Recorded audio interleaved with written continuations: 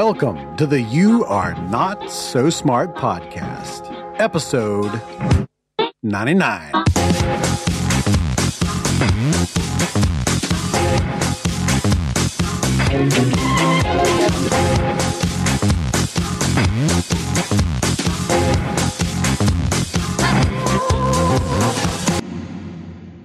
My grandfather, he's a retired dentist.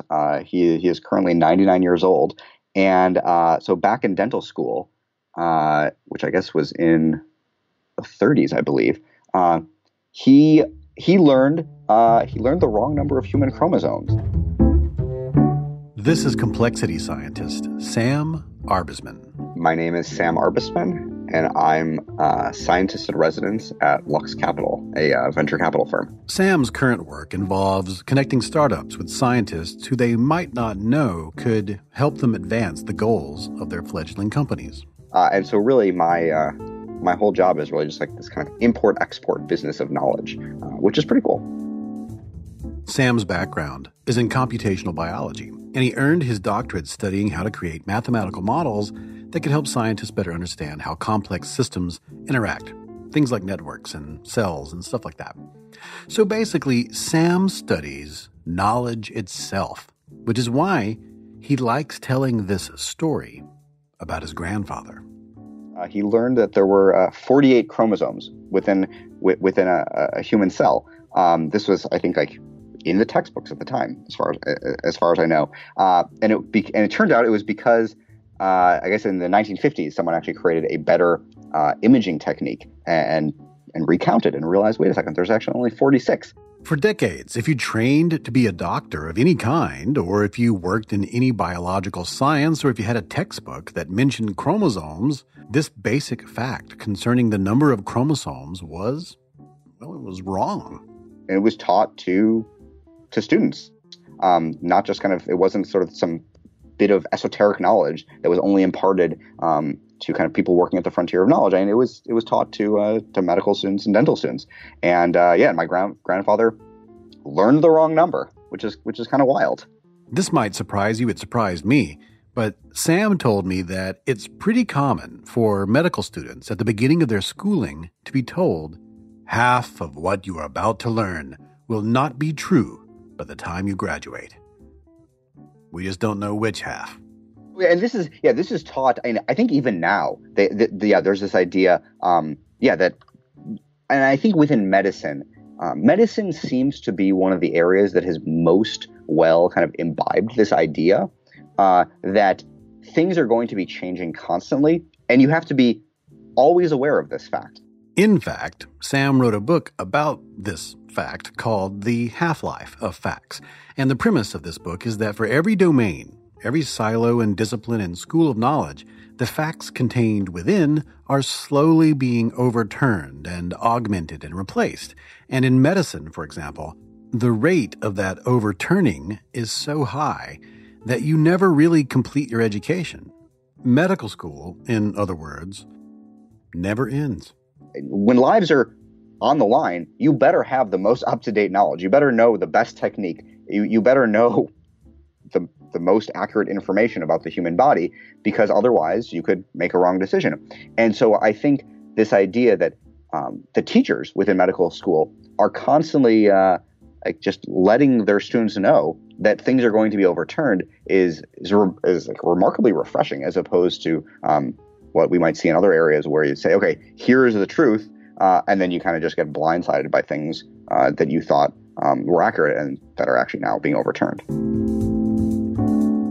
My name is David McRaney. This is the You're Not So Smart podcast. And in this episode, we are exploring this idea with Sam, this notion that science is a self-correcting system. So it not only continuously adds new evidence, making it so that there are things we know today that we didn't know yesterday, but it never stops attacking the ideas that it already has. It never stops tearing down its own models. So a lot of what we knew yesterday, what we considered factual, well, it isn't true anymore. Sam says these two processes create churn. They create this overturning process that's consistent, but it's also unique from one silo to the next. So, for instance, in physics, about half of all the research findings will be disconfirmed within 13 years. In psychology, it's every 7. Some facts withstand the test of time, and a whole lot do not. So to paraphrase computer scientist Nils Nilsson and historian James Burke, our explanations and our models of reality, they can only be constructed from the materials at hand, from the facts that are in our current collection and the beliefs those facts support. So when the facts change, and they will, so will our models, explanations, and beliefs. So knowing that, what does this tell us about how to approach the truth and rationality and how to live our lives and stay healthy and who to trust and all the rest? Well, we'll get to that after this commercial break.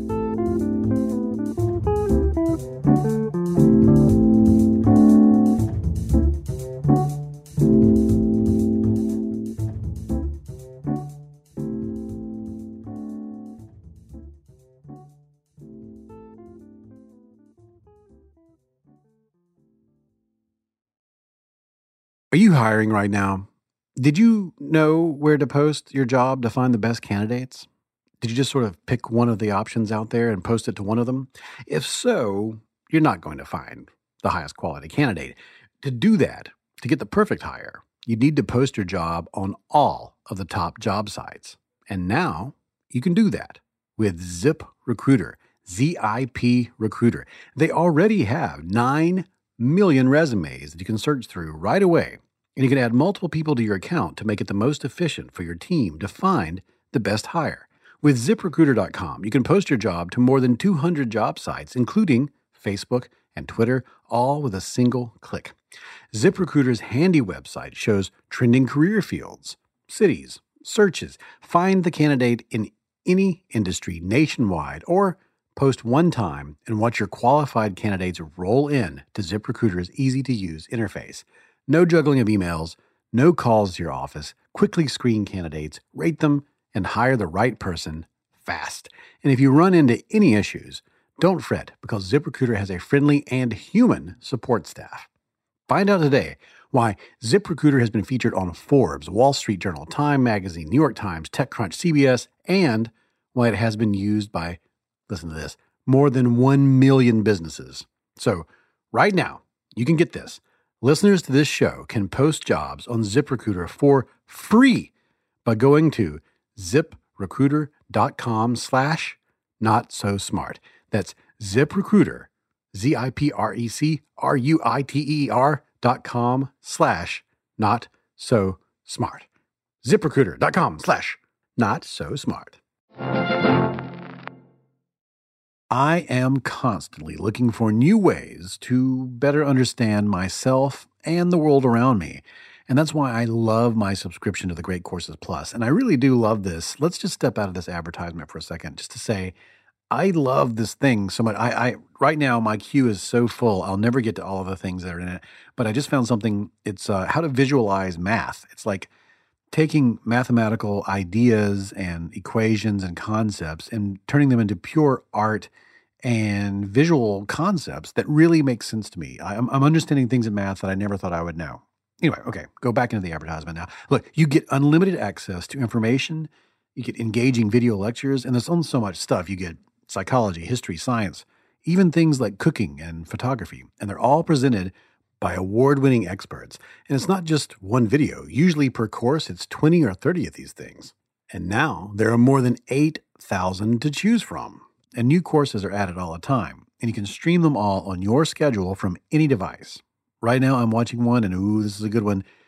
How You Decide. The Science of Human Decision-Making. It is taught by Dr. Ryan Hamilton, a consumer psychologist, and Dr. Hamilton explores how factors like emotions and social influences and even evolution can affect our decision-making and the tools that we can use to help improve those decisions that we make.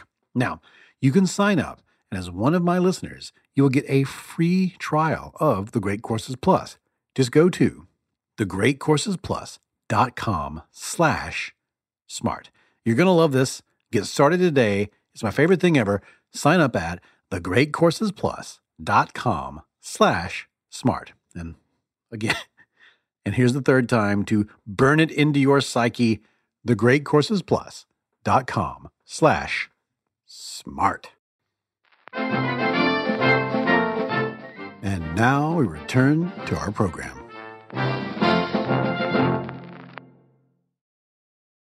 My name is David McRaney, and this is the You Are Not So Smart podcast. The term half-life in physics, to put it way too simply, is how long it takes for half of the atoms in a chunk of a specific radioactive material to decay.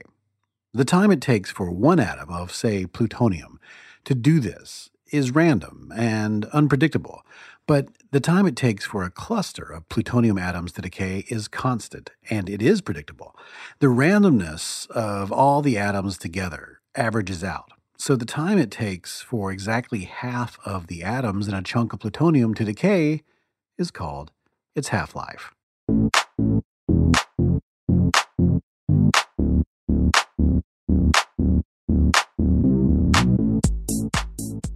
According to scientist and author Sam Arbesman, bodies of knowledge like forestry or accounting or anthropology also have half-lives, an amount of time it takes for half of what is considered true in those bodies of knowledge to be overturned as new evidence is uncovered and old evidence is scrutinized. I might not necessarily be able to predict what new scientific discovery is going to occur or what fact is going to be overturned in the next scientific paper, but overall, there is a shape to how knowledge grows, changes, spreads from person to person, and even becomes overturned over time.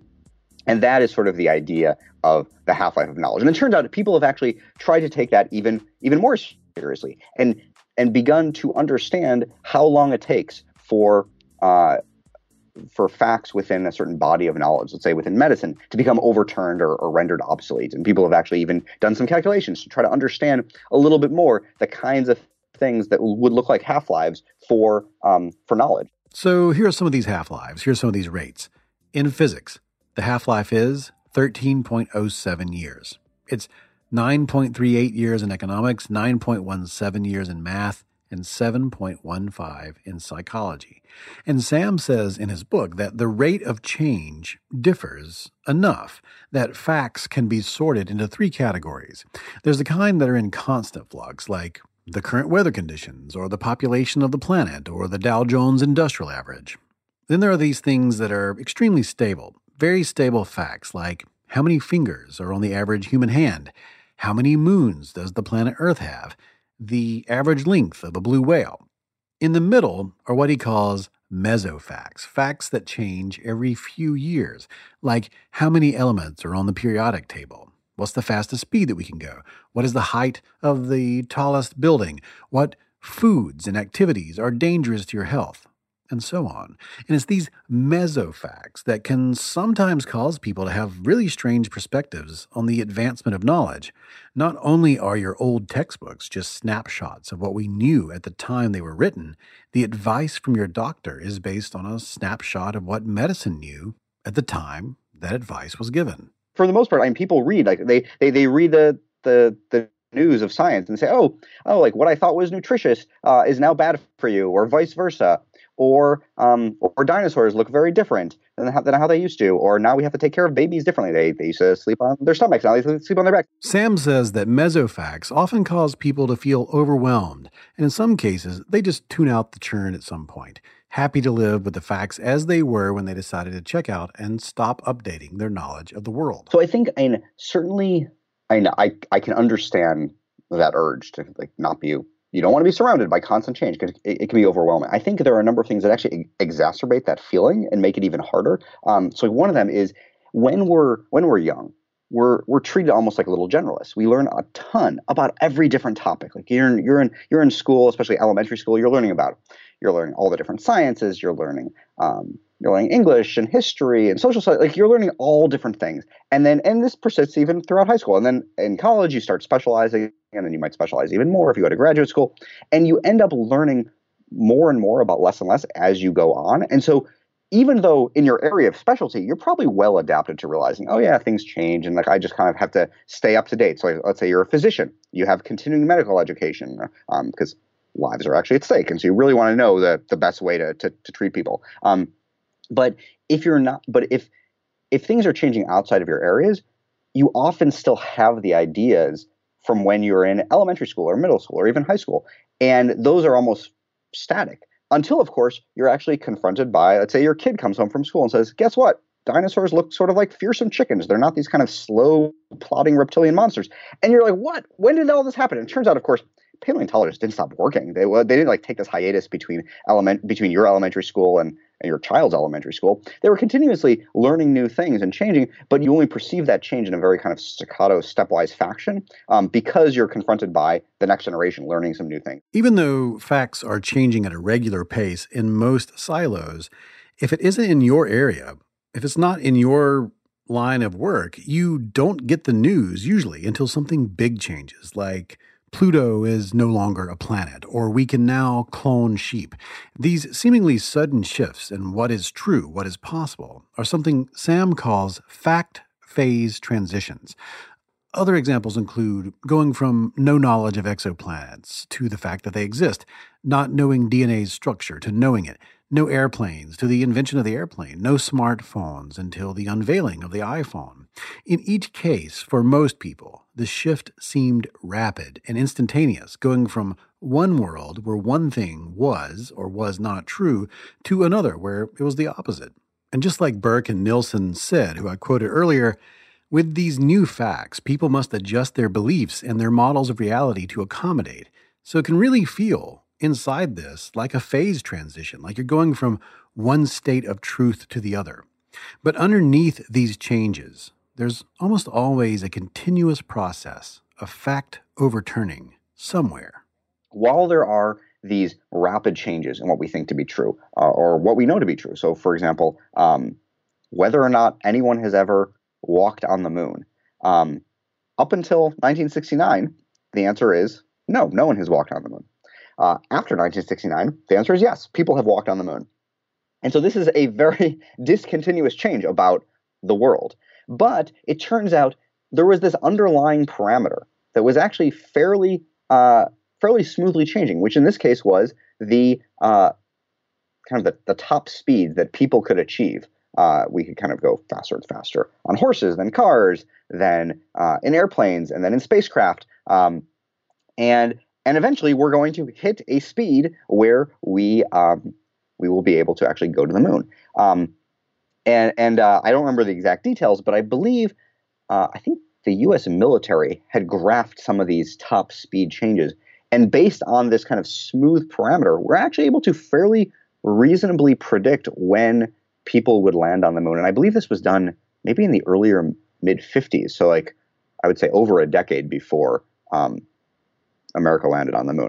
One of the reasons that people often have misconceptions about how science works and really how knowledge accumulates and changes is the way they learn of new developments. The core of science overturns pretty slowly, and some things are almost static, like the number of continents or the way the heart pumps blood. Most of the news, though, that you get about science isn't about the incremental changes to this kind of knowledge. It's about shocking, weird, and extreme changes from the very edge of our understanding. These are often small, single studies, and as such, they'll likely be torn to pieces within a few years. And when they are, well, that will make headlines too. When a new scientific finding occurs, that's at the frontier of science. That's where we know the least, but where the most exciting things are happening. But it also means necessarily that a lot of that stuff is going to be overturned because that's where scientists are operating. That's where they have all their debates and they're kind of going back and forth and really trying to understand what should be the consensus about what is going on.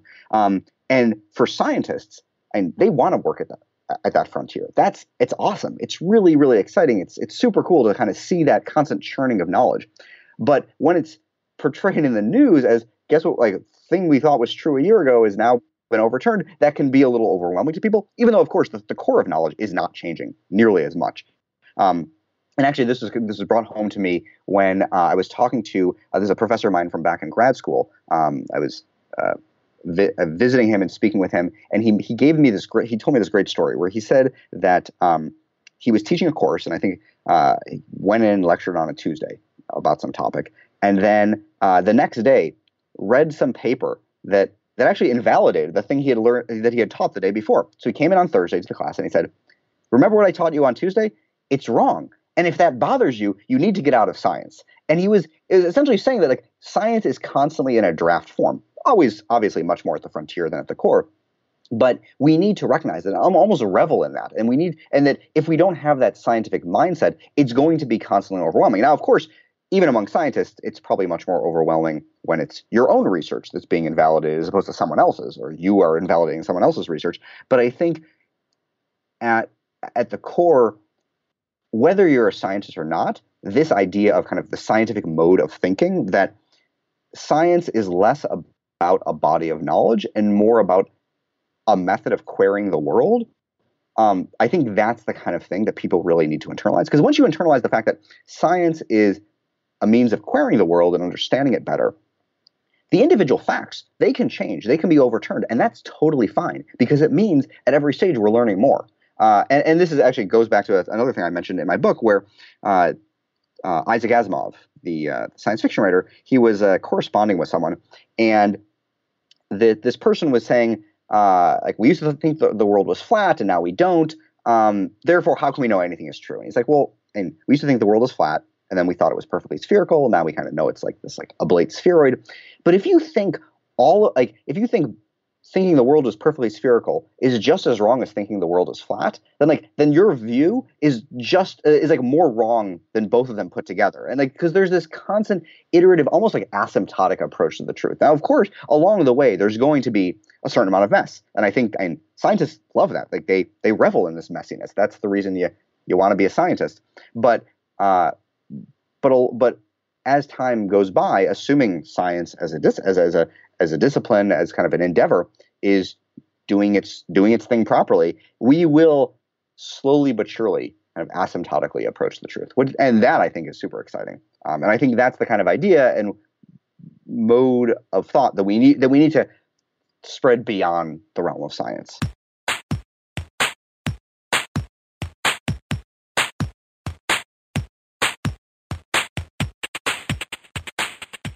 There's this other point that Sam makes that I think is really important. And it's this. Because science is always churning and always replacing old facts with better ones, sometimes pseudoscience and alternative medicine and mysticism and religion will shake their heads at that whole enterprise, as if to say it's inconsistent and therefore it can't be trusted. Why live a life based on these sorts of facts, or base an institution or practice on them, if those facts might be overturned, if indeed we have a system for knowing about when they will be overturned? There's this idea from the philosophy of science called the pessimistic meta-induction of science. I believe that's the term. Which the idea behind that is, we think we know we know the world and we understand it really well. We have a really good handle on kind of theories to explain what's going on around us. But guess what? So did every previous generation. And it turns out they were wrong. And so there's kind of this like pessimistic meta-induction, this idea that like you can't really know if we're at sort of the end of knowledge because everyone previously to us has said the same thing and they've been wrong.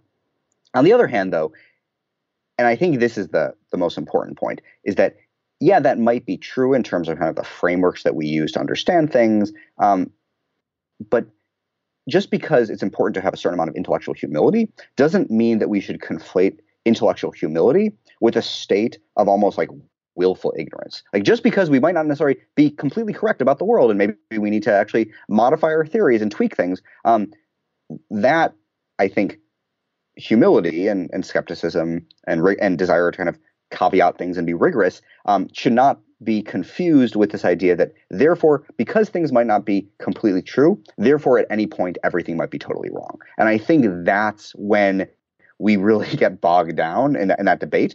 And so I think, certainly we should be skeptical, and maybe our theories, we should constantly be testing our theories. And frankly, the best way to really make your mark as a scientist is to actually overturn some really well-established idea. So it's not as if there is a lack of scientists trying to kind of refute things or be suitably skeptical. But at the same time, though, even though we should be skeptical, we should still recognize that the kind of the state-of-the-art ideas and models and theories should still be used. We shouldn't necessarily say that these things, even though they might be falsified, therefore should just be thrown out in advance of anything like that.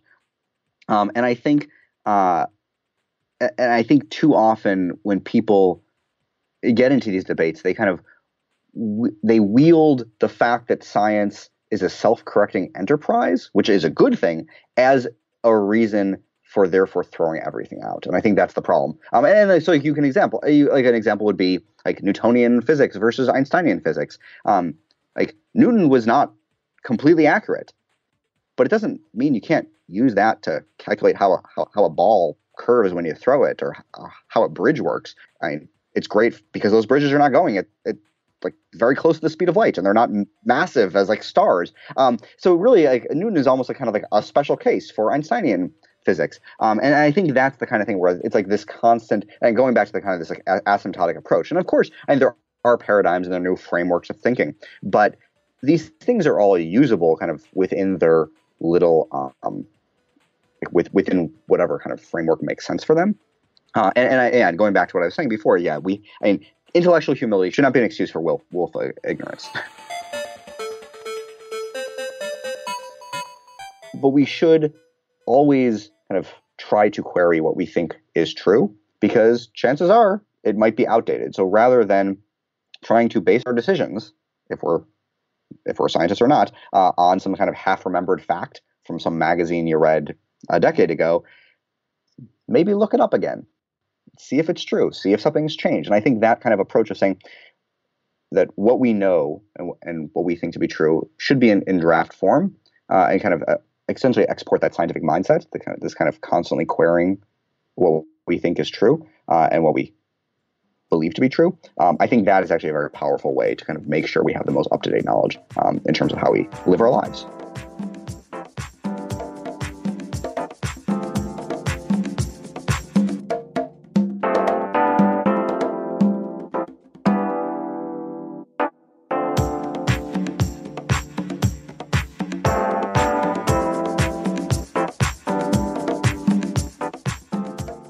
You can keep up with Sam Arbesman over at arbesman.net. That's ARBESMAN.net. His Twitter handle is @Arbesman. And he's got a new book called Overcomplicated: Technology at the Limits of Comprehension. Hey, if you like these shows, you can support what we're doing here by going to patreon.com/youarenotsosmart. We're currently trying to reach a goal to hire a reporter for the show, and I know we can do it with your help. If you pitch in at any amount, you get the show with no advertisements. That's patreon.com/youarenotsosmart.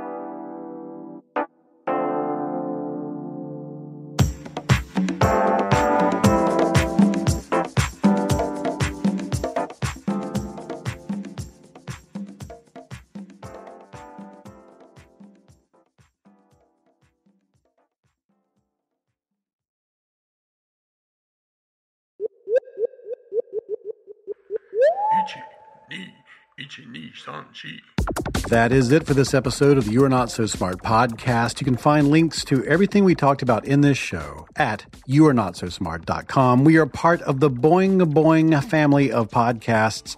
Look at all the other stuff they offer over at boingboingpodcasts.com. Follow us on Twitter at NotSmartBlog. Follow me at David McRaney. Go to Facebook and follow what we're doing there. It's just You Are Not So Smart. The opening music, that's Clash by Caravan Palace. This music right here, this is Banjo Apocalypse. All the previous episodes, you can find them at youarenotsosmart.com, iTunes, Stitcher, and SoundCloud. Send your cookies to David at youarenotsosmart.com. And if you are interested in having me come speak, I'm about to finish this book project and start doing that, going around the country to talk about the book and other stuff. Just email me. All the stuff's over there at youarenotsosmart.com.